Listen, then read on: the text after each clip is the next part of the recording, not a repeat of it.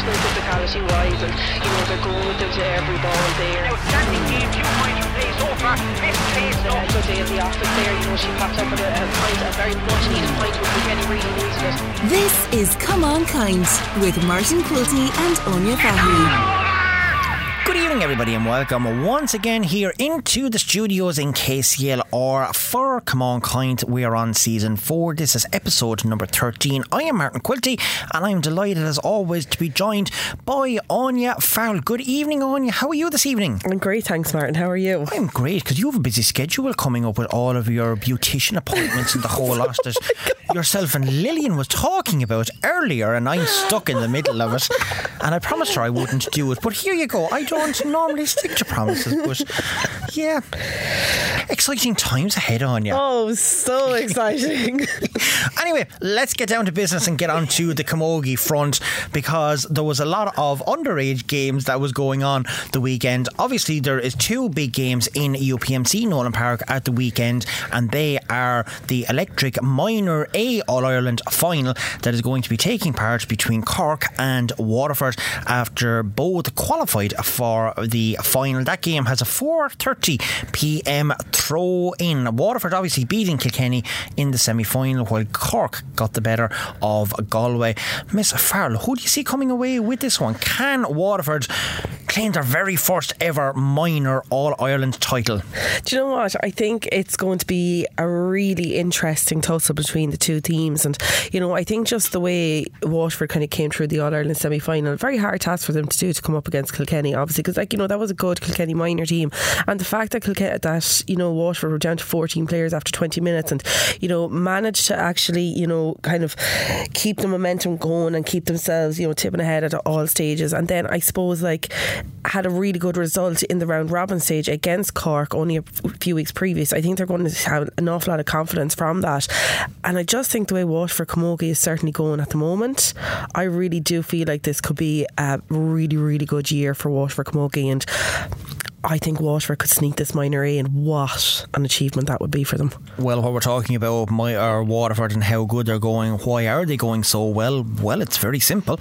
To beat Cork and Páirc Uí Chaoimh at the weekend in the Munster semi-final, and they are now going to be playing Clare in the Munster final as well. They've won the Division 1A league. They're up into Division 1A for the league next year. Yeah. Their championship is starting in a couple of weeks' time. They are really on the crest of a wave at the minute. They're flying, but there's a lot of work being put in the background in Waterford.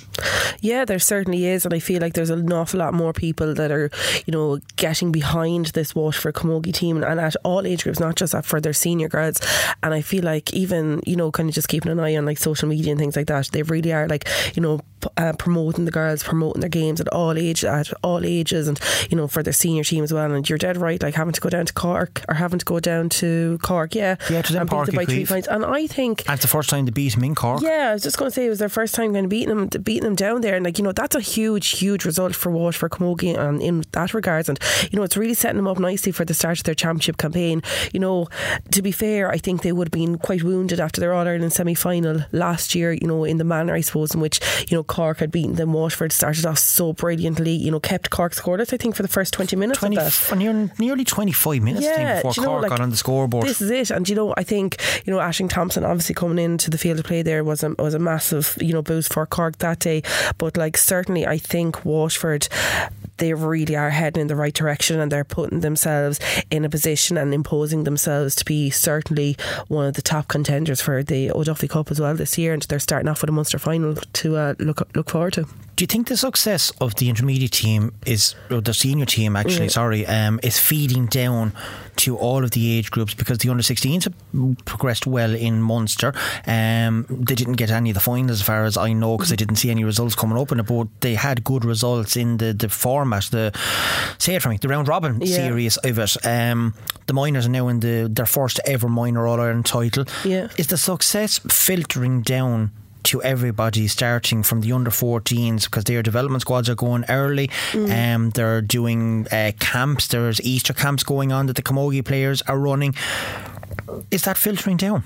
Is that helpful? Yeah, I really do. I think it's so important, especially for young girls, and it's vitally important, I suppose, for a minor level that minor players can actually see their senior counterparts, going really well and like being successful, because that's obviously the next stepping stone for them. They want to be able to progress onto that team, and that Waterford team is very, very young there as well at the moment, and I wouldn't be surprised if you might see one or two of that minor team probably being drafted into the senior squad once this weekend is over and done with, and I think they're going to add a massive addition to that panel. But definitely I think with the more success that we're seeing the Waterford senior camogie have, it certainly is filtering down, and it helps, and I think success breeds success. We've and said it's having that before, winning mentality, and you can certainly see it's doing the world of good in Waterford at the moment. So give us your predictions again. The Cork and Waterford minor game. I'm going to go for Waterford. I really would love to see Waterford win this All-Ireland. Right, it's obviously part of a double header as soon as I can get it up, because I think it is the two teams that I'm thinking of, but I just want to be sure.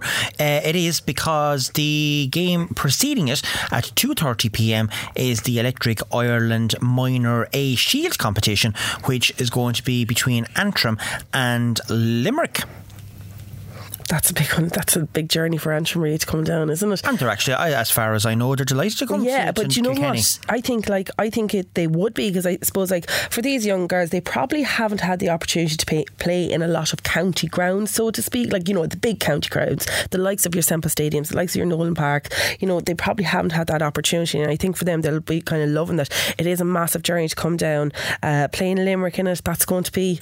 But the only thing, I suppose, when you're looking at the motorway, I make Belfast easily in a little over 2.5 hours, maybe 2 3/4 hours. There's no traffic lights now. Yeah. Literally from my front door the whole way to Belfast. And I hope you're keeping within the speed limit. Of course, well, I Martin. never break the speed limit on you, and herself will testify to that, because even in the company wagon I don't break the speed limit.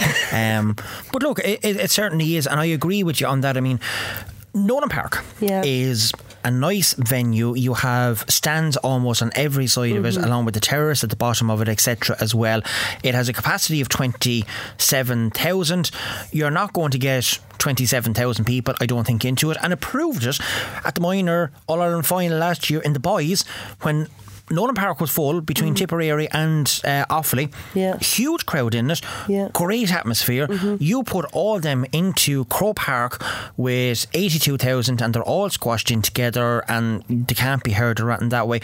It's important to have nice venues with a bit of atmosphere, and I think Nowlan Park is certainly one of the best venues in that for atmosphere wise. Yeah, it certainly is. And I definitely think, for the likes of a minor A All-Ireland final, be it the cup final or the Shield final or whatever the case may be, I think it is very important to have it in a stadium, one of the main stadiums across the country. I think it's really important for these girls to be able to, gain that experience in playing in these big stadiums. And I know, we know that it's not going to be, filled to capacity, but I genuinely think Antrim are going to bring a massive, massive crowd to this game. They love travelling down for games like this, and I think, they really are going to bring an awful lot of support. And I think Antrim camogie is going really well at the moment. It is. And I would be expecting Antrim to come out with a victory in this as well. The biggest crowds underage last year at any event was the under-16 and the minor All-Ireland. Yeah, and I'm not surprised. It wouldn't surprise me at all, to be honest with you. I think when it comes to underage, I think crowds of people literally follow them, and and I suppose that's probably got a lot to do with girls probably not driving themselves, and whatever, and parents having to go that. But I do think there is such a really, really good support for all underage games. So you're picking Antrim in this one? I'm going to go with Antrim in this one, yeah. Okay, well, for our friends in Antrim, Limerick, Cork and Waterford, don't forget that parking restrictions will obviously be around UPMC Nowlan Park, and to please make sure that you park safely and properly, because if it's anything like big match day here in the city of Kilkenny, the clampers will be out and about, and the last thing you want to do is come to a camogie game and have to pay a bloody fee to get a clamp off of your car. There is nothing as bad. I do believe it will be the same. McDonagh Junction has parking facilities available, and it's only $2.50 for 3 hours. It's really for nothing. So there's plenty of places available that you can use, not only McDonagh Junction, but there is other places as well. But it is handy, and it's near UPMC Nowlan Park as well. So just be aware, come early, enjoy the festivities. And Bridget, Ryan and Jill, if you're listening, you never know, you might have cake. Who knows? we'll wait and see. Talking about minor finals, Carlow were playing in the semi-final of the Electric Ireland Minor B Championship, where they came up against Laois, and Carlow were missing a lot of their regulars, let's say, as they took on Laois in Banagher last Saturday, and unfortunately it was victory for Laois on a final scoreline of 3-15 to 6 points. But in the other semi-final, Roscommon and Westmeath played one another. Roscommon coming out on top of that one, 2-10 to 1-5. So it's going to be Laois and Roscommon. Now, Laois played Dublin today in the A Shield Under 16 Leinster final. It was a cracker of a game, to be fair to them, and Laois put it up to Dublin for a lot of that game as well, but Dublin just coming away with a 1 point victory. And I did promise that if Rachel was listening, she's the manager of Dublin, on the way back or later on, that I would give her a mention. So Rach, well done today on the victory. She puts in an awful lot of work in Dublin, as well as all of our coaches around the place too. So yeah, well done to Dublin on that one. We might actually talk about them later on. But commiserations to Carlow. Disappointment for the girls themselves. They were probably up against it because they had played Laois in the round robin series as well, and Laois had a fairly comfortable win. But when you're missing a number of your key players that's going to be down due to other circumstances, etc., it is a tough task. But still, getting to an All-Ireland semi-final, not a bad old feat. No, certainly not. And I suppose, like, you know, when you're getting to that kind of when you're getting to those stages of these championships, it's only going to have the players gaining a lot more experience. And you know what, they'll learn from it. You know, obviously it's going to, you know, hurt them for a while, but I think, you know, these are very positive steps for Carlow Camogie, and, you know, huge congratulations there to Laois as well. Well, obviously we have to mention Roscommon, because a good friend of ours, Teresa Rowe, is involved with Roscommon up there as well, and they are partaking in the minor final, which will be in Burr on Sunday at 3 o'clock. So to Teresa and all of the Roscommon crew, because Teresa's a former Kilkenny woman. Well, when I say former, she's living in Roscommon. Are you ever really former if you move away from a place? There's a question for you now. Well, like a leopard can change its spots, but if you're living in Roscommon for I don't know how long Teresa's up there, I'm going to say 10 or 15 years or whatever now, because I mean she's from here, Carrickshock? No, she's from Roscommon. So she's originally from Roscommon, but she married a Kilkenny man then, is it? No. And how did she end up in Carrickshock then? The devil knows. God almighty, I don't know. But anyway, my question still stands. If you move away from a county and you are from a county, can you ever be from another county? Do you ever change, like, you know, or are you still classed as a blow-in when you go to a different place? Well, I think you're always classed as a blow-in unless you're from the area, really, aren't you? In a nice way. Oh, in a nice way? Yeah, in a nice way. See the Quagmire have opened up there. Right, so that's the B. I'm opening up plenty of Quagmires, I can tell you, this evening, so I am. The C final, Áine, Farrell, Kerry. Yes. Are flying. Absolutely. And they're also in the C minor final, where they're going to come up against Down on Saturday. No venue on that one yet. Kerry coming away with a 3-13 to 2-9 victory over Wicklow, while Down and Armagh 1 point in it in the end, 11 points to 10, Down getting that final spot against Kerry. And like Waterford, I mean, Kerry are going so well. They're the Division 2A champions. Yep. They're now gone up to 1B. You said it before, success breeds success. Those girls are now looking up to their peers higher up the ladder when they go to the adult level and seeing that, well, that team can do well, we can do well. Yeah. Can Kerry come along and get a minor final, a minor championship? Can they be All-Ireland minor C champions? I don't see why not. I think, you know, they've their foot in the door certainly now at this stage, and I think, you know, the work that's been done in Kerry, and I suppose Paula has often alluded to that, like she's often said that the amount of work that they're doing in Kerry, and I think, you know, they had like a new club there maybe last year or the year before, so there's new clubs kind of popping up as well, and I think Kerry Camogie are just getting stronger and stronger, and I think a lot of that is down to, again, their intermediates or their senior players as well, as kind of setting a standard, and the younger players then looking on this and seeing that, you know, this is an opportunity for them. And I think the big thing there being Kerry getting to play in Croke Park back this year for the league final, I think that's really going to spur on the camogie promotion down in Kerry. So yeah, it would be great for Kerry camogie to see them win a minor All-Ireland. Minor is a stepping stone for adult level, and once you get through that pillar, like, you know, it really does help you move on. Right, we were talking about provincial championships earlier on, with Waterford advancing to the Munster final against Clare. Probably a novel pairing that no one would have predicted that at the start of the year. Clare overcoming Limerick in their semi-final. So that game, don't have a time or a date on that at the minute. Well, to be fair, I didn't really check Munster camogie to see, but we'll have a look around and see. But our provincial championships in Kilkenny will be getting underway, because the senior semi-finals are going to be taking part at the weekend, and I'm just getting confirmation from the boss, and no, so I can't chat about that part of it. But the intermediate championship, the quarterfinals are down for decision, and Kilkenny are going to be taking on Dublin in the quarterfinal. That is a home game for Kilkenny. There is no venue on that one currently at the minute, but it is on Saturday. So after their league exploits and bringing Cork to a replay, Cork coming away with it in the end, it's the start of their Leinster journey. We know what happened before in Leinster when they come up against Laois and Laois beat them, etc. This seems to be, I don't know, a more balanced team. Can they come away with a victory against Dublin?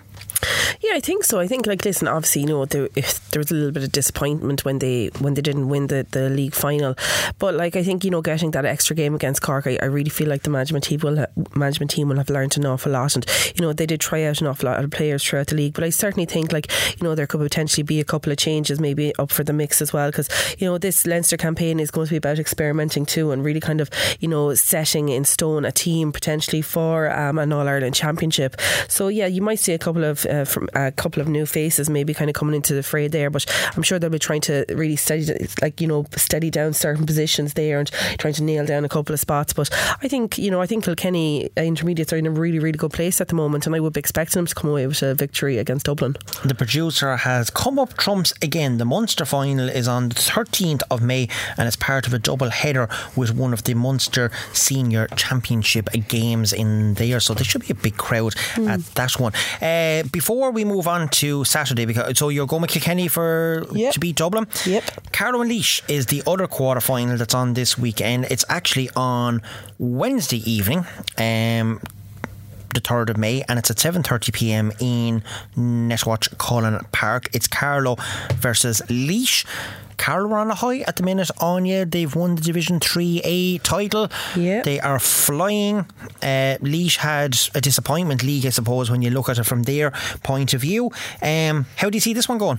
I think Carlow, definitely. I think Carlow are really, really going in a really good direction at the moment, and I think they have this newfound belief in themselves again, and something that we really want to see with Carlow camogie, and I just think that they really are heading in the right direction, and I can't see anything but a Carlow win from this as well. Okay, so there's only 2 quarterfinals down for decision anyway, and those are the 2 quarterfinals. So you're going for Carlow and Kilkenny to progress in the Leinster Championship. Yep. Okay, that's at intermediate level, I should say. Right, moving along then to the senior semi-finals, and there was games played at the weekend. So the semi-final pairings have been confirmed, and Meath are playing Dublin. That is going to be in a Meath venue, while Westmeath and Kilkenny are going to be playing one another in TEG Cusick Park in Mullingar. That is at 12:30 by agreement of both of the counties. But maybe we move back to last weekend and to the quarterfinals.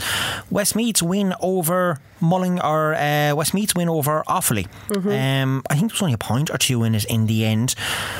Significant or expected? I think expected, but I would have potentially thought there would have been more in it, if I'm honest. I think Westmeath are, you know, one of the teams to kind of keep an eye on as well, but I think, you know, it's certainly they're going to have a massive task again this weekend, but I do think, you know, they're going to relish an opportunity to play Kilkenny in a Leinster semi-final. Before we go on to that one, because we are going to preview that one in a minute, I suppose the other game then, it has Meath and Dublin. Meath was waiting for the winners of Dublin and Wexford. Dublin coming away with victory in that one. Yeah, and I'm not going to lie, I'm shocked. I genuinely thought Wexford would come out with a victory in that, and I suppose the way I suppose Dublin's league campaign, getting relegated, it was kind of this Leinster campaign. It's going to be massive for Dublin. It's like we Is need there to kind of find a way have with they a picked up kickstart in them? Yeah, like I think so. I think like certainly getting that victory over Wexford, I think that's a really good opportunity for them. And I think if they can get over the Meads, if they can get over the next day, I think setting themselves up in a Leinster final, I think it'll bring that bit of confidence back into the panel that they needed. Because this Leinster campaign, it was either going to be excuse my language, shit or bust for them, if I'm being honest. Like it really was. It was going to, like, if they hadn't to qualify, if they hadn't to get past the first game, were we going to see a serious demise in Dublin camogie? But now the fact that they have got on it, I think it's actually going to help them towards their championship campaign, and that's what they're looking to. And I suppose they probably had an awful lot of questions to answer to their Dublin supporters, to the management themselves, but I think for themselves as well, they know they're not that bad. They know that they can compete. Like, it was only a couple of years ago that they were in an All-Ireland semi-final. They were in a Leinster final last year against exactly the Leinster final last year against Kilkenny as well, below in Laois. It was in Mullingar Park. Like, and do you know what, the scoreline mightn't reflect it, but Dublin really put the pressure on to Kilkenny that day as well. So I think this really is a perfect opportunity for to get Dublin back on the train tracks and get them going and get them in gear for championship. Well, we know that the final is going to be in UPMC Nowlan Park, so can Kilkenny and Dublin renew rivalries in the final? Can Dublin overcome Meath? Can Kilkenny overcome Westmeath? Or where do you see the pairings for the final coming? Yeah, I think, like, and it's no disrespect to Westmeath, like, you would have to be looking at Kilkenny to come out with a victory in that. Now, in say that, there's probably going to be an awful lot of, is Brian kind of really going to start off cementing a team now that he's going to be using for championship, or is he going to be giving other girls an opportunity? I'm sure there's some girls that probably didn't play a whole lot of time during the league, so he's going to want to get them in, get them having a run out. They haven't had a game in 5 or 6 weeks either now, a competitive game in 5 or 6 weeks. So he's probably there is going to be a few cobwebs that he's going to have to dust off the guards there as well. But you would be expecting Kilkenny to come out with a victory in that. In the other one, Meath against Dublin, I think that's going to be a humdinger of a game. I really, really do. For Dublin's sake, I'd love to see them go forward, but I genuinely think Meath could give us a shock in that and come out with a victory. Okay, so I'm go with it Meath. Could be a Meath-Kilkenny final. Yeah, and I think that'd be really, really good for Meath. Really good for Meath camogie. Well, we saw what happened the last time that Meath and Kilkenny played each other. It was in the quarter-final of... It wasn't the Leinster, was it the league that it was played in Banagher? Kilkenny were 2 points ahead. Meath got a last minute goal, went on and won the game by a point, and that was that last year or the year before? It wasn't last year, was it? I can't remember. I definitely know the two. I don't know what I did last week. What was going on? You're too young for that now. But anyway, so you're going for Kilkenny and Meath to advance to the senior Leinster final. Right, okay, obviously big weekend for Leinster because the underage matches were on. There was 4 games in Fenagh yesterday, and we were well hosted by Carlow Camogie and Carlow GAA in the training centre there, Netwatch Training Centre in Fenagh, and it was the B and C under 16 finals, and Carlow had 2 teams in the final this time. They had the cup final against Kildare, and they were also in the C final also against Kildare, and it was Carlow B versus Kildare B, and it's the first time Carlow has had 2 teams at under 16 level, and it was great to see that. So I watched the Carlow B and Kildare B game, and Kildare were by far the stronger team, but look, it was great that Carlow got to the final and it was the cup final as well, the C. So well done to Carlow and all the team there, and well done to the management team as well, that I'm trying to think of who it was. It was Anthony O'Brien, I think, and Davy Holden was there with them, so well done to them. In the other game though, Carlow and Kildare, and I didn't get to see this one because I was watching the Kilkenny B game, but Carlow came away with a 1-point victory against a very hotly fancied Kildare in that game, and they were absolutely delighted in Carlow with the victory, and they don't win too many matches when it comes to that. So fair play to everyone involved in Carlow on winning the B under-16 Leinster final. Yeah, it's great, and it just shows that really Carlow camogie is getting stronger and stronger, and it's great to see teams competing in Leinster finals and also competing in, you know, minor All-Ireland semi-finals and things like that. It's really, really bowing well for them. It's great. Yeah, I think actually that Carlow team beat Kilkenny in the semi-final, if I'm not mistaken. So, yeah, well done to everybody there. Right, Kilkenny B then was obviously playing in the Shield final because of the fact that Carlow did beat them, and they were up against Dublin B, and it was level at half time, and it was a humdinger of a game, and we were looking at that dirty word that we call extra time for long periods of the game. But Dublin just shaded it that little bit and probably were a little bit more hungrier than Kilkenny on the day, and came away with a 1 point victory, and they were delighted. It was heartbreak for Kilkenny because they had so many chances going into the forward line. The old adage, they just did not convert the chances that they had. Could have won it, probably should have won it. But when you don't convert the chances, you're not going to win. No, certainly not. And I suppose obviously it's disappointing for Kilkenny, and you know, we would have loved to have, you know, obviously had a Leinster title for the girls, because you know there's an awful lot of, they're actually putting in an awful lot of effort over the, well, in particular about that team, because they don't go any further. There's no All-Ireland competition for them. It really is heartbreak for them, because like it's kind of come to the end of the road. Now the only thing is, at least like, you know, they have the opportunity to go back to their clubs and that, and you know, they're probably after gaining some valuable experience, and then, you know, some of them might even move up into the A panel as well. You never know. Well, you never know. There's plenty of scope to do that. Also, well done to our friends in Wicklow and Louth. Great to see so much work being done in Louth and Wicklow as well. Wicklow coming away with that victory in that game, and well done to everybody involved there. And I have to give a special shout out to Breeda Donnelly up in Wicklow, because she probably is Mrs. Wicklow and Mrs. Camogie up there. She's a great woman and has been there for many a year. So well done to all of the work that's been done in both of those counties, because it's so nice to see it, and we need counties like Louth and Wicklow to be progressing. Another big day today out in Park Shemus Tiafon, out on the Kells Road, where the under-16 Championship finals, the Cup final and the Shield final took place. And I was at the Dublin and Laois Shield final, and by God, Áine Fahy, this was a cracker.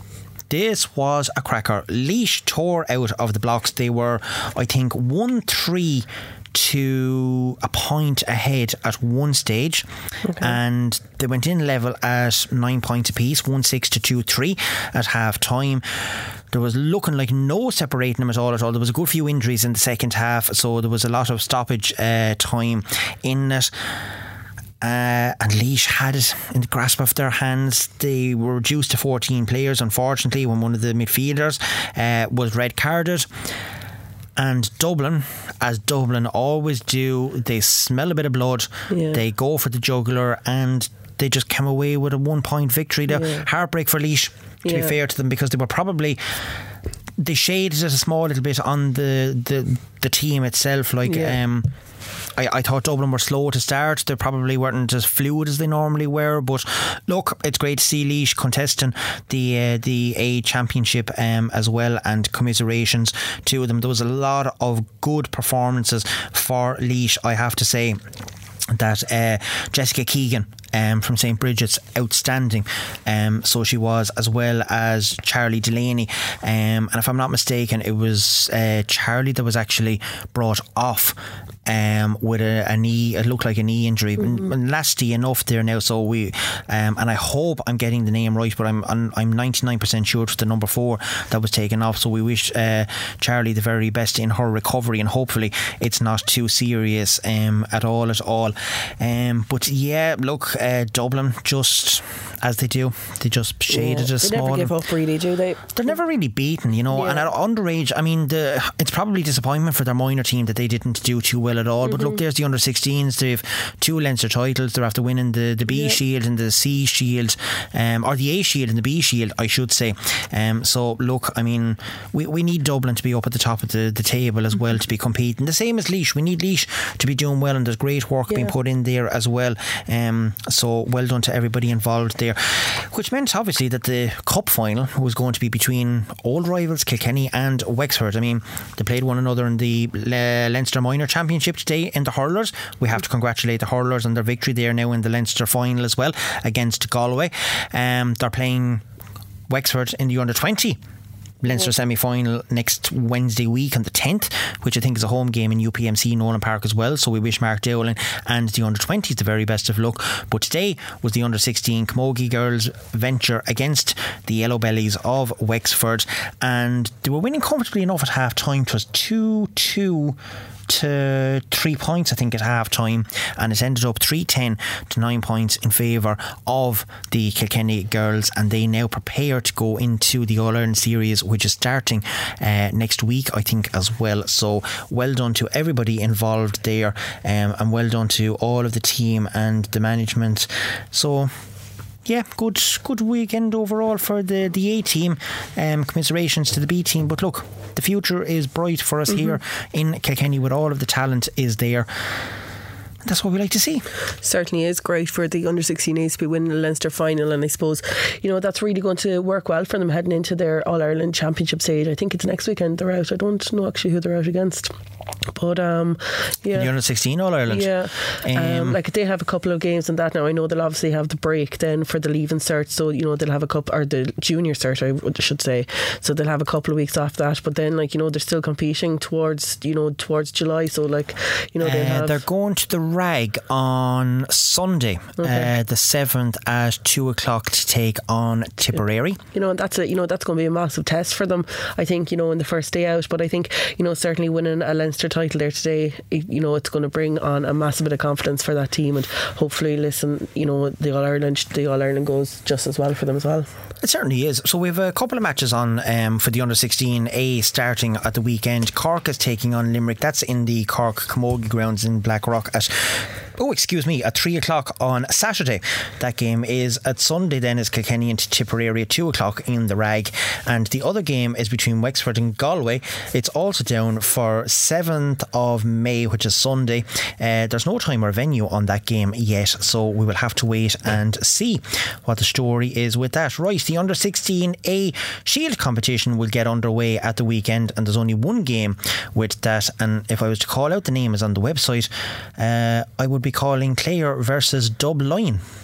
So there's obviously a misspelling there somewhere along the line, but it is Clare, and Dublin is going to play on the 7th of May with no throw-in time there yet, or no venue on that one. So we'll keep a close eye on that one. Carlow will get their proceedings underway at under-16B when they take on Mayo in Group A of that game, while in Group B there is 2 games down for decision. That is Meath versus Down and Derry versus Armagh, and all those games are down for Sunday. Just want to be sure there was no 2 groups in the Shield competition, which there wasn't. And in the under-16C competition, there's 2 games down for decision then as well. In the first round of the round robin series, Cavan is going to take on Tyrone, and Donegal is going to take on Louth. So well done to everybody there, and well done to Leinster Council and everybody involved there as well for a fantastic weekend of sport, and in particular to Linda Kenny and all her team there for a well run competition, and everything was done to perfection as always, and the best facilities in the whole lot are always got for the players themselves, and to all our officials that was out at the weekend. Which brings us, Áine Fahy, to the biggest topic in the world of sport at the minute, is referees, respect, abuse. And actually, I was just looking online with all the furore that was going on in our own county. I actually spotted somebody was after tweeting it, and I don't know how it came up on my timeline, but there was a soccer match in Australia where the referee had his jaw broken by a spectator, and it's actually so frightening to watch it. The poor fellow was trying to talk afterwards. He thought I think it was the opposition goalkeeper was actually trying to help him and trying to sit him down and get him, and he's like, my jaw is broken. Like, the poor man, I mean, absolutely disgraceful. It was a serious thump. Like, I feel like it's something that we might see in like Love, Hate or Kin, or you might see it in an MMA, wrestling, or it was nasty, martial arts or something, but absolutely disgraceful what is going on, and that person should certainly see jail time for that. But it brings us on to the whole topic again of refereeing abuse, and this is season 4. We started this back in season 1. It's now 3 seasons on, so we're looking at 2 years that we've been talking about referees respect, abuse towards match officials, etc. But for everybody that probably knows at this stage, there was a local referee here in Kilkenny that was doing an underage game, and I won't say what grade because we said we wouldn't, or the teams that was involved in it, but he got abuse at the game, done his due diligence and the protocols, and done everything that he was supposed to do. But unfortunately, 48 hours later, received a handwritten letter sent to his home address, which is more frightening than anything else. But in the letter, it was of a threatening nature towards himself and his family, and wished harm on the referee as well, in terms of an illness that a lot of people in this country suffer gravely from, and people can see the hurt and the pain that disease causes as well, and for somebody to wish that on somebody else is absolutely disgusting. But here we are again, and it all culminated in the referees in Kilkenny downing the whistles, putting the notebooks away, and retracting or withdrawing services for the weekend games, which have garnered, in fairness, from a lot of corners around the sporting organisations in Ireland and a lot of clubs outside of Kilkenny, etc. It seems to be all positive. Were they right? I think they certainly were. I think, first and foremost, to that referee, we're obviously not going to name any names. If he does listen, I just want to, say very sorry for what he had to receive and what him and his family have obviously had to go through, because it's not nice for anyone.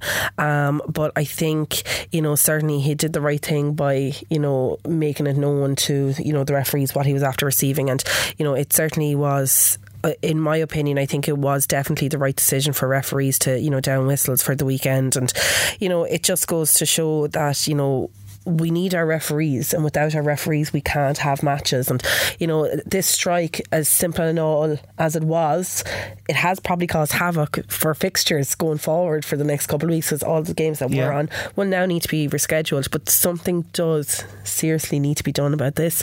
Like, this is another human being, and to be able to write a letter with that, of that degree,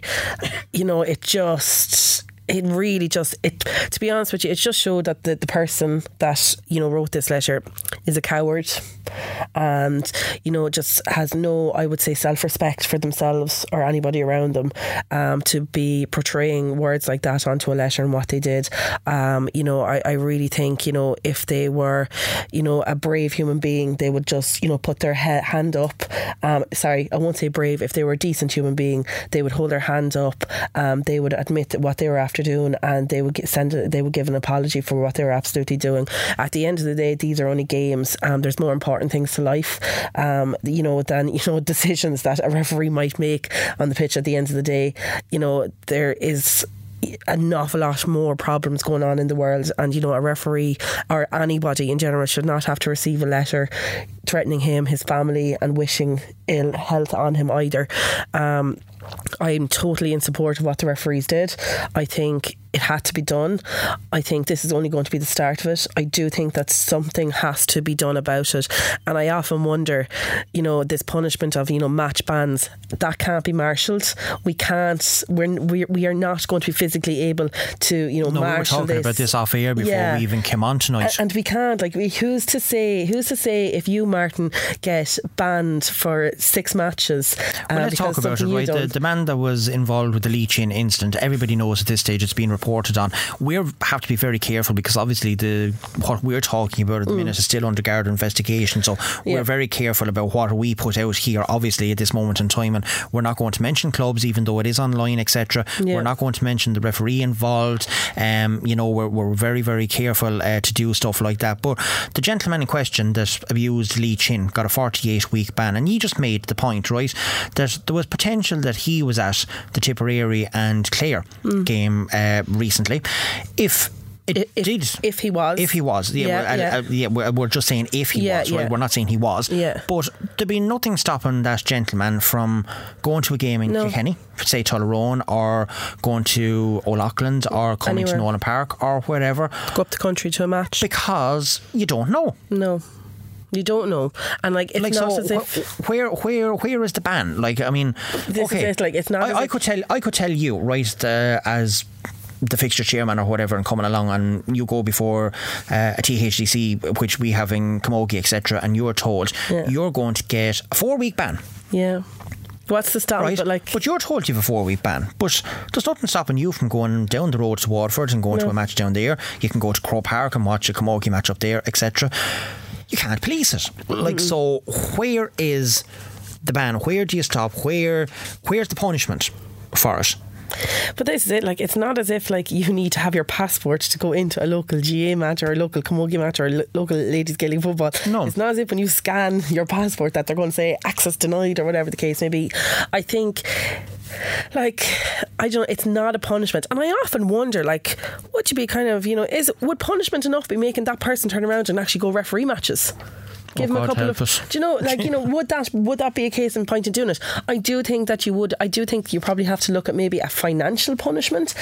Something that's actually going to hit them at home. Like, it's not. I don't see the point in the 48-week ban when it cannot be marshalled, or any week ban, or 6-week ban, or a ban from any match. I don't know how it can be marshalled. I genuinely don't. It's the same as, like, saying like, oh, we're going to revoke someone's club membership or whatever the case may be.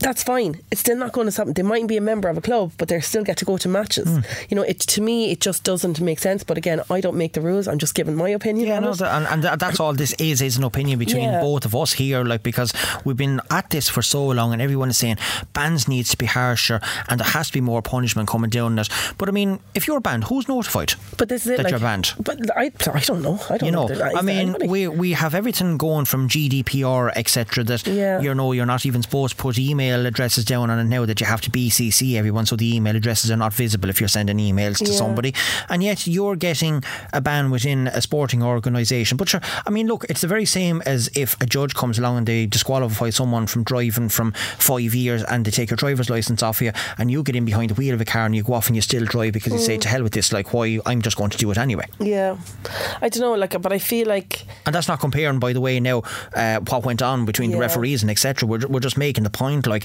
how can you enforce a ban on someone? Like, is it the case where you're going to have to go along and hold a membership card or something like your driver's licence, that if you go to a game, well, you have to produce your card, and if you are banned or whatever, that it comes up and it's scanned, sorry, but then who enforces the ban? Like, can you stop someone going into a pitch? No, but then again, like, let's be realistic about it here a little bit.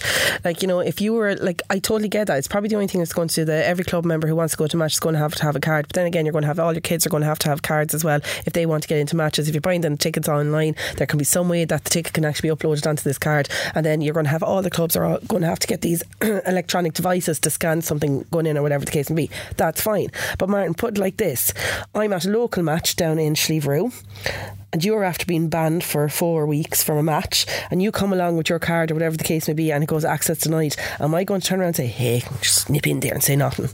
That's what's going to happen. Like, it is going, like, that is, now it mightn't necessarily happen, like, at the bigger inter-county matches, because you're not obviously going to know somebody. Well, you mightn't know anybody on the gate there, whatever the case may be, but I think when it comes to local matches, it's not going to stop anything. You're still going to be able to get into all your matches.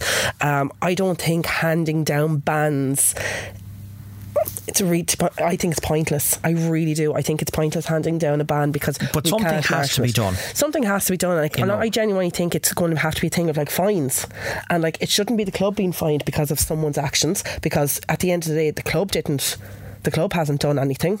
It should be, the person should be fined themselves. And I think that's the only. I think the only way it's going to be taken serious is if it's actually hitting people's pockets. And I do think, like, we often see it, like, I just think you need to go a little bit deeper. And this match ban, I just think, is absolutely crazy. It's not as if, like, it's a player and yes, okay, you can control that they're not going to be able to play because they have like a 3-week match ban or whatever the case may be. You can't stop someone going into a pitch for a match. It can't be marshalled. There's no way it can be done. Do you get them to, pay a fine? Do you get them to, maybe go take the refereeing course themselves, to make them sit down, do the exams, and make them actually referee matches and see how they feel about it? Well, I actually had this discussion last Friday night with Eddie Scally on Scoreline, for anyone that may have heard it. But that day, last Friday, I was actually reading an article that came out that all of the agents within FIFA now have to go and pass an exam to be an agent, because they're trying to regulate everything and make sure you haven't the cowboys out there that's trying to pull the quick one, etc., etc. And 58% of the so-called, and I use air quotes, agents failed the FIFA exam.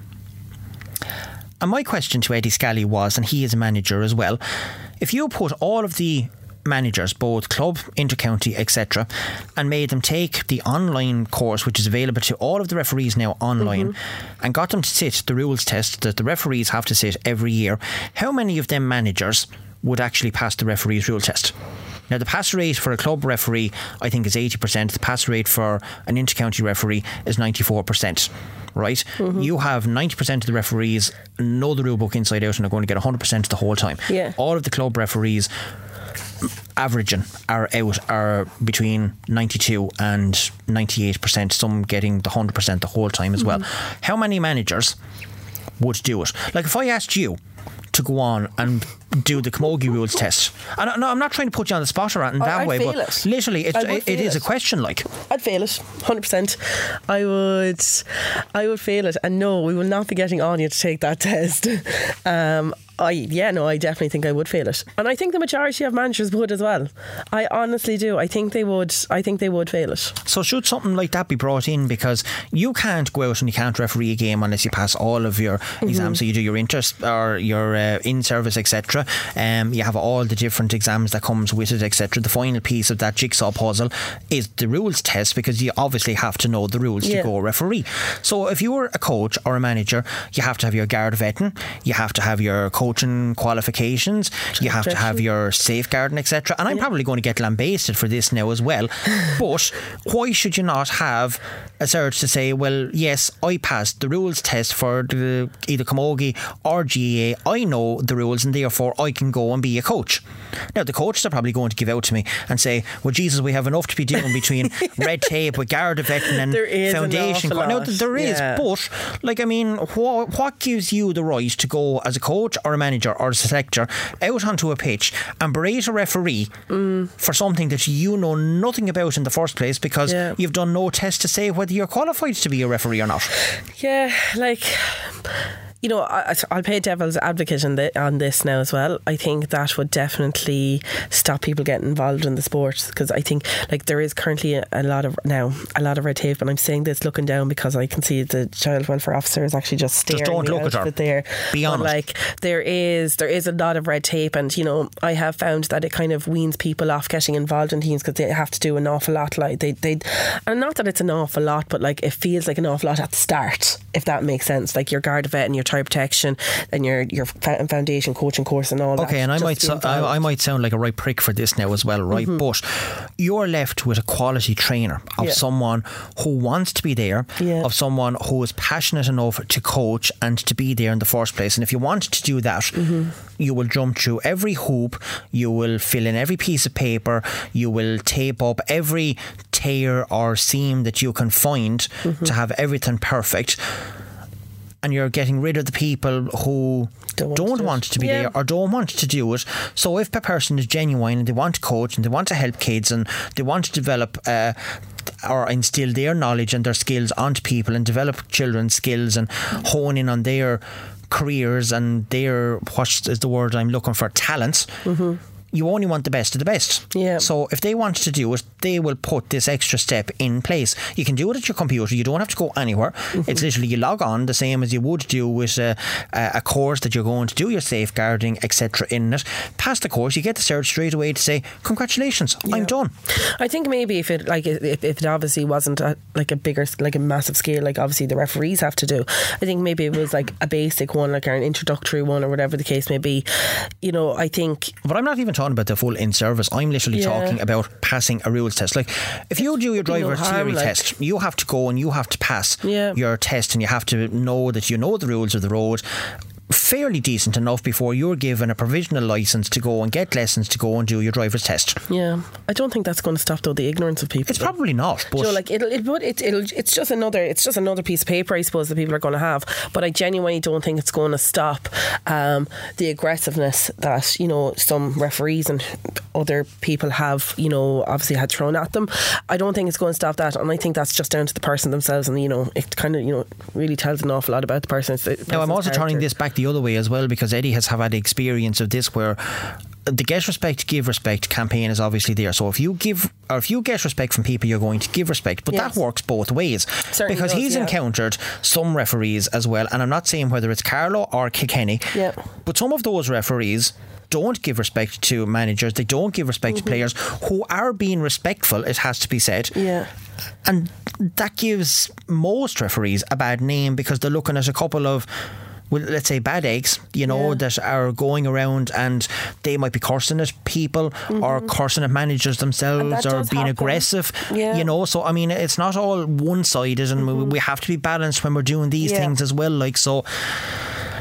But Hang on now, where are we? I just don't think the letter being sent, you know. No, that was disgusting. That was you know, it was just like, could you imagine if that was me or you? And we were a referee and that turned up on your doorstep, like, how would you feel? Well, to be honest with you, Martin, it then kind of goes to the question, like, why are many people not actually taking up refereeing? That's why. Well, we've asked the question, if you look at how many past players, even your past players that you were there. No, but you're right. You know what I mean. You look at the team back to 2016 that won the All-Ireland title, etc. You look at the team that goes back to 1994 when we last won a title. I mean, you're only looking at 30 something years ago, right? That person is still late 40s, early 50s, right? There is, I wouldn't say there's any of those teams that's actually refereeing at any stage. I'll tell you, there's one. Sorry, I'm wrong. Ciara Murphy. It's the only one. Yeah, Ciara Murphy. I do. Yes, Ciara Murphy is the only one. The only one. Other than that, you're 100% spot on that. There's no one else refereeing. But Shamarn, look at all the young whistlers that are after going through the ranks in the past 10 years. Yeah. And have, like, I think there was 1 year. Was the 1 year we had 6, and by the end of the year we had none, because they all got abuse of some shape, way or form from. And I mean, but there was a girl doing it at the Camán Caint Leinster blitz that we had here in Nowlan Park a couple of weeks ago. It was under 12. Yeah. And one of the poor referees came off crying because an adult and a coach or mentor was, you know, after upsetting her to a degree that made her cry coming off the field. And like, these kids were under 15. And I think you need to just reiterate that there now again, Lillian. Kids, absolutely. But children, like, if you have grown adults making a child cry over something that they're doing voluntary, says an awful lot about that person. And who that club or county or whatever the case would be, they need to have a serious look of having that person, if they're involved as a mentor or whatever the case may be. But look, we said this 2 years ago, we said it towards the end of last year, we said it at the start of this year as well, that we were going to be talking about this, and we'd be going around in circles and circles, and we'd be talking about it in 12 months time, we'd be talking about it in 24 months time, and here we are, probably less than 4 months, I'd say, since we last chatted about this. But we never thought it would actually come to the stage of it did at the weekend. Yeah, but I think, you know, I think it had to, and I think that's only the start of it, and I think that's only a small degree of what could happen, and I genuinely think something really needs to be done now. And it, like, you know. But I think, Áine, a lack of respect all around. Like, but this respect, get respect campaign is not being followed through at all. And I was at the hurling match at the weekend, and the programme had like a page in it, and it was basically looking for referees, and it had the give respect, get respect campaign logo on it or whatever. And I was just looking at it, and I was like, sorry, but it's a load of baloney. But it's not being followed through. We're not promoting it. Everybody, not just the referees. And I have full sympathy for the referees involved. It shouldn't happen, but it's happening with us as county board officials. Oh, it's not just happening in and around clubs where you go, and I go to a lot of clubs and clubhouses around the county, and even down to the basic respect for the grounds and basic respect for the equipment that's put there in the grounds gets me. Like newly painted walls and newly painted doors and state of the art ball walls 5 yards from the door, and where are the kids baiting the ball?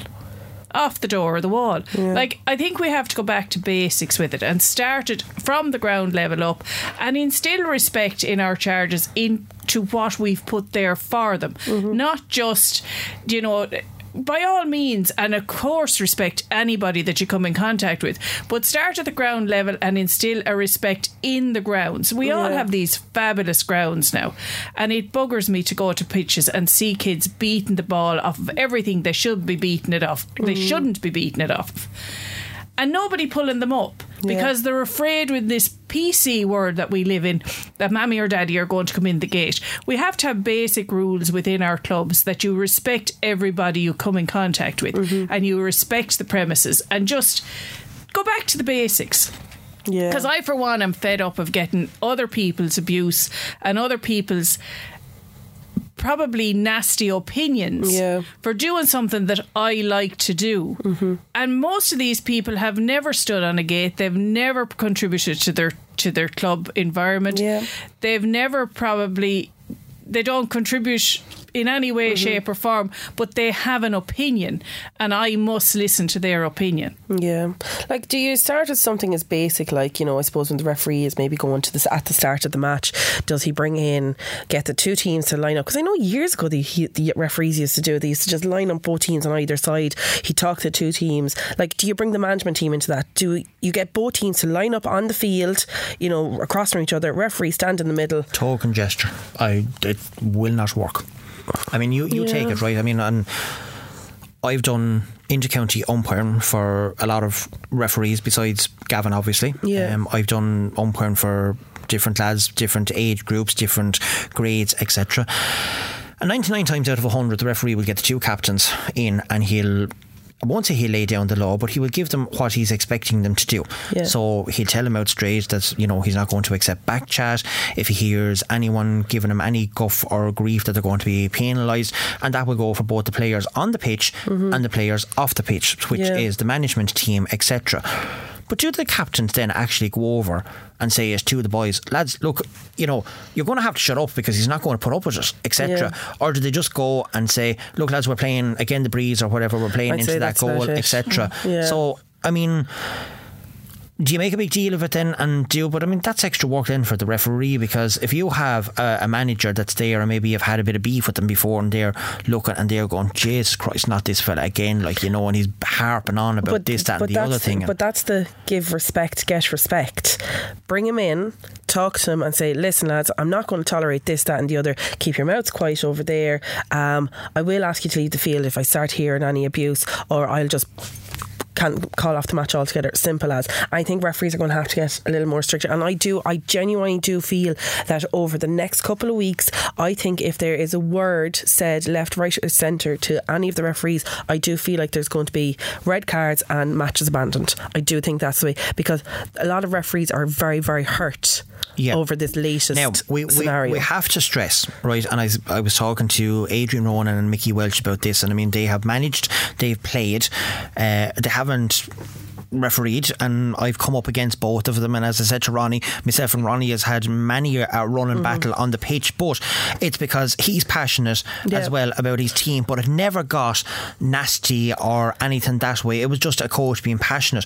We have to be careful. You can't take the passion out of a coach either. No, you can't. There's a certain amount that you nearly kind of expect in a certain way, that if a lad is on the sideline and they say, for F's sake, Áine, what the hell was that for? Or he's effing riding us the whole time, or you get throwaway comments, but when they start getting personal and they start getting of a threatening nature, then it's when you have to deal with it. And they start going outside the gate. Like, we all can be passionate at matches, but once the match is over and the whistle blows, that's it, or that should be it, and it shouldn't be going any further. No, and but whatever about. If you're outside in a car park, you're going to a car and they're still verbally abusing you or whatever, okay, it shouldn't happen. It's not nice, etc. But when you have somebody that sits down at a table, takes out a piece of paper and a pen and hand writes a letter and then puts it in an envelope, seals the envelope, writes the referee's name and address on it, puts a stamp on it, puts it in the post box and sends it off to a referee, that's taking things way, way, way too far. Yeah, way too far. Couldn't agree more. Yeah. Like, there's no guarantee, and I don't know who this person was, there is no guarantee that when that letter arrived at the referee's house, it could have been my house that it arrived at, and you open this piece of paper that came in an envelope and you read it and you're looking at the bottom of it and it mentions, I know all about you and I know all about your family. Like, what's the first thing you're going to think of? You don't know whether this threat is real. You don't know whether it's only fake and they're just trying to put off steam or something on a piece of paper. You can't take that chance as a human being. No, you can't. Not when your family is involved. Like, so, sorry, this particular man does have a young family, etc., involved in it. Like, so, I mean, you're thinking, I have to protect my family. Do I need now to be looking over my shoulder? There's a lad walking down the street here when I'm coming out to my car. There shouldn't anybody ever have to do that. It's so frightening. I don't think people actually grasp the idea of it. I mean, it's the very same with anybody that gets a message online threatening them or receiving death threats or whatever, even soccer players, etc. I mean, I would bring them into this debate as well, because you don't know whether a threat is viable, whether it's real or whether it's not real. Yeah. And you can't be the person to take that chance. And if you have to be looking over your shoulder because of a bloody match that you went out to referee and someone wasn't happy about it, something seriously needs to be done. And I don't think this is a GAA issue. I think whoever this person is, and this is only my personal opinion that I'm making, I think they need to be made an example of. It's not as per se a GAA problem. This is a Garda issue, should be dealt with the very same as it was a threat to somebody's life, and this person should be punished accordingly. Yeah, I think, and that's just my opinion. Yeah, because if something like that is not done, who's going to stop you? If I'm out refereeing a total own game in a couple of weeks' time or whatever, and you send me an anonymous letter you don't know, and I don't know who you are because you know my home address, etc., and you're telling me, well, I know where you live and we're going to be waiting for you the next time that you're out on the pitch, what are you going to be thinking to yourself? Yeah, the lengths you'd have to go to find the address. And some people might think that I'm being melodramatic or drama about it, but you don't know. And that's exactly true. The lengths you'd have to go to find somebody's address now. Who sends letters now? Where do you find someone's address these days? I don't know. Like, where do you find someone? Well, it's very a good point, because, like, I mean, while the phone number is available for the referees, for obvious reasons, there is no addresses anywhere on them. Well, not that I'm aware of anyway. Like, so, it used to be the case that the addresses was posted, but like that's, or you might be lucky enough years and years ago to find the address in a phone book, but sure, the phone books are gone now nearly at this stage. I don't know. Sorry, I'm showing my... I mean, how many people really have a house phone now at this stage at home? It's nearly all mobile phones. True. It's nearly all mobile phones. Like, the lengths that this person, went to do it, I don't know. Like, and you know what? The worst thing about it is somebody somewhere knows who it is. Yeah. And listen, the dogs in the street can talk as well. Somebody somewhere knows it. It was probably said in a pub, after the match or whatever, I'm going to write a letter or blah, blah, blah, blah, whatever the case may be. Somebody somewhere does know about it, and I think if they had any part in it, or if they, whatever the case may be, I think it's disgusting. It's really, really disgusting. It's an absolute disgrace. And I think, put the shoe on the other foot, imagine if you had received that letter. Yeah, and you see, I think a little bit of reverse psychology is needed, because I wonder if the same thing was done to the letter writer, where would they go, or what would they think? Exactly. Well, I know if I got it in the front door, I'd be terrified. Yeah. But like, sorry now, if I got that letter, I ain't reffing again. It's not happening. Yeah. I'm not doing it. No way. Forget about it. And how many referees have we lost up and down because of similar incidents that weren't documented? And like, if we keep losing referees and not getting new referees in, we're not going to be able to have our matches. Exactly. Like, we're not. And then you're going to see the decline in GA, camogie, the whole lot. It's literally going to be gone unless something is done. Like, I don't know. It's like, I think this is a big... We don't know about this. This is the point that we made earlier on. We are now going around in circles, and we're only highlighting this because of the fact it is so serious. And I mean, in fairness to anyone that I spoke to over the weekend, all of the referees, they were garnering support. All of the clubs, actually a lot of the clubs, what they done was put up the Get Respect, the Give Respect, Get Respect logo, and put it up on it that with the club name. So just for argument's sake, Tullaroan supports Kilkenny referees in their action or whatever at the weekend, and stand up to whatever was the hashtag some of them used. And I saw that in a lot of the clubs, including a lot of the camogie clubs, etc. So the support is there for the referees, and maybe it's hitting home with a lot of people now as well, you know, that you can't tolerate that people. And I heard Adrian even saying it earlier on, that if you have the gobshites that's at the sideline and they're sorry, I have a frog in the throat, and they're giving a referee gusto, and it's not the normal, you know, as we said, throwaway comments or whatever, but they're actually being very abusive, and they're threatening, that you actually go over and you say to them, you know, shut up, cop on to yourself. And a lot of the people are actually starting to think, well, I have to do this now, because if not, okay, this fella could abandon the game. The game is off. We've come to watch the game, so why should I let one person ruin it for everybody else? Yeah, like I do think, and the more people maybe do that, the more it might highlight it, and these gobshites might go away. But at the end of the day, people like this, people that do things like this, are basically bullies, and they don't like being confronted. And maybe we have to take a little bit of personal responsibility ourselves, and if we see somebody doing something at a match that we don't like, go over and tap them on the shoulder and say, look, this isn't good enough. But I think it is. I think it's very. I think basic things. I know what you're saying, that it's just a token of, you know, maybe the referee bring them in or whatever the case may be. But like, I do think, like, you know, small things like that have to be done. I genuinely do feel that after, and I see it happening underage in the GA, all the players after a match, they all kind of line up, you know, and walk through each other, and they click hurls or whatever the case may be. You don't really see that too often in camogie, like, you know, we'll say at adult level, like, no, but you know, players go around and shake your hand. But this is what I mean, like, I genuinely think after every match, both teams should line up like they do in the soccer and shake the hands of the referees or whatever the case may be. I do think that needs to be given, because at the end of the day, the game can't go ahead without the referee. But I actually say now today, and especially in the Kells Road, the amount of people that actually came up to the officials afterwards, parents etc. of under 16s, and said, well done, great job.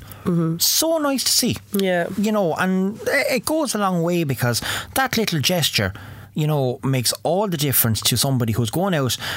And I mean, a referee, I mean, Bernard Heaney was coming down from Meath. I don't know how long it took Bernard to get down from Kilkenny today, but he had his 4 umpires with him, so he left at whatever time he left Meath today. He came to Kilkenny, refereed the game. It would be so nice if people went up to him and said, thanks, well done, thanks a million for that, you know. And he's gone home and he's delighted, instead of you going up to his face and telling him you're not only an F and B and, you know, F back to Meath for yourself and the whole bloody kit and caboodle, and you're doing nothing, only giving him abuse and the whole lot. And he has to get back into a car with 4 fellas, and the 5 of them is doing nothing, only talking about the incident and the amount of abuse that he received after the match going home. Yeah. No, I think, how many times has that been done all over the country? Numerous times. Anyway, c'est la vie, as the fella says, unfortunately. Áine, Lillian, as always, my thanks. We probably ran on a small little bit than I meant to, but on this, but I think it is an important issue, and I think if anything comes out of the referee withdrawal at the weekend and the amount that it was highlighted in particular, and the way it was done. So look, we're all in support of our match referees. We can't have games without them, and going forward we would appeal to everyone to please like our Leinster chairperson did earlier on today, Linda Kenny, and I thought she made a brilliant speech out in the Kells Road earlier on. We have to respect your officials. We need, going forward, not only today but going forward for the next couple of months, for the next couple of years, that it's not just when something like this happens that everybody says, yeah, we need to stop it, and then in 2 or 3 weeks' time we're back to chatting about it again. Hopefully we won't, and that we can get a couple of matches played in the year, and we'll have very little. I won't say. It would be great to be able to come in here. Sorry, I turned you off. It would be great to be able to come in here and not have to be given out. But we'd love that. I mean, this could have been a nice short podcast this evening for people just to listen about the matches. You know, coming up, it would have been great, and the majority of this has been spent talking again about gobshites. It takes away from the promotion of camogie. Doesn't it just? Yeah. You know. Anyway, again, thank you, Lillian. Thank you, Áine. It has been a pleasure on this Monday evening. Don't forget that Camán Caint is available wherever you get your podcasts from. It will be live, as always, on the Tuesday. And my thanks to everybody who contributed to the programme, and always do. And we're always looking for contributors. So if any of the players is out there, we're always looking for different players to get in contact with us from all around Ireland, especially at this moment in time, the inter-county players. If you would like to come on and have a chat to us about your own county or the development that is going on within your own county as well, we would love to hear from you. And you can do so when we are off air through Camán Caint at kclr96fm.com. And if you want to give us an email, leave a number, we'd be delighted to get back in contact with you and bring you on here. We do the recording on a Monday evening, and we can always pre-record a little bit if necessary as well for you. If you can't do it during the day, we're flexible, we work around people, but we want to hear from you, our listeners, our players, what your thoughts are, etc. Or if you have any issues that you would like brought up as well, talking about things all camogie, we'd certainly highlight them here, because we're probably not we're not afraid to bring a bit of controversy if we need to. You know, if it has to be said, it has to be said. Very true. We don't like doing it, but, you know, we'll highlight problems if they're around. Anyway, this is it from ourselves, coming up late on this Monday evening. Enjoy the rest of your week. If you have games on the weekend, the very best of luck to one and all. The very best of luck to all of our teams out at the weekend, and we will chat to you again next week as always. So from myself and Áine here in the KCLR studios, it's a goodbye. Bye. Bye. She's riding it. She's taking it. Goal for Kilkenny. It's in the net. They're matching their physicality-wise, and they're going with them to every ball there. Outstanding game. 2 points from play so far. Missed pace A though. good day in the office there. She popped up with a very much needed point with Kilkenny really losing it.